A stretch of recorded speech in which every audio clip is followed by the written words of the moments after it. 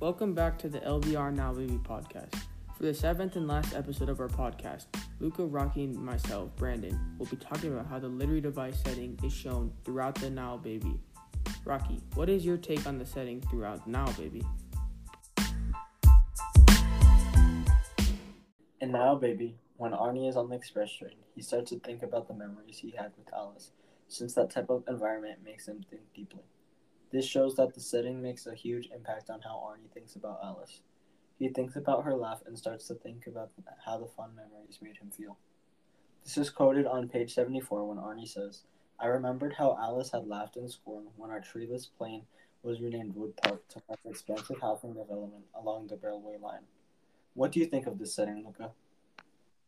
Yeah, I think that Arnie thinking about Alice affects him by seeing that he messed up and made the mistake of leaving her.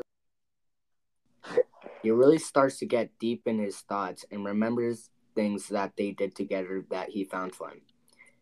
As his thoughts feel almost a sense of regret and he wants to go back, but he pushes himself through. Brandon, how does this setting affect him mentally? The setting affects how he thinks and what he thinks about. This is mainly because he has nothing else to do besides relive past memories.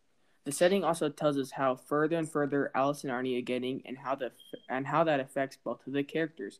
Lastly, the setting influences how the character adapts to new environments and how it may change them throughout the story.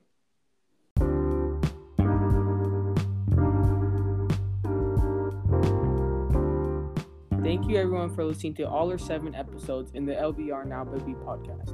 We appreciate everyone's support and thank you all for listening. In the future, we might make more episodes, but that is not known now. However, this is the end of the Nile Baby Podcast, but remember to keep an eye out for us. Thank you for your time. After a while, see you in the Nile.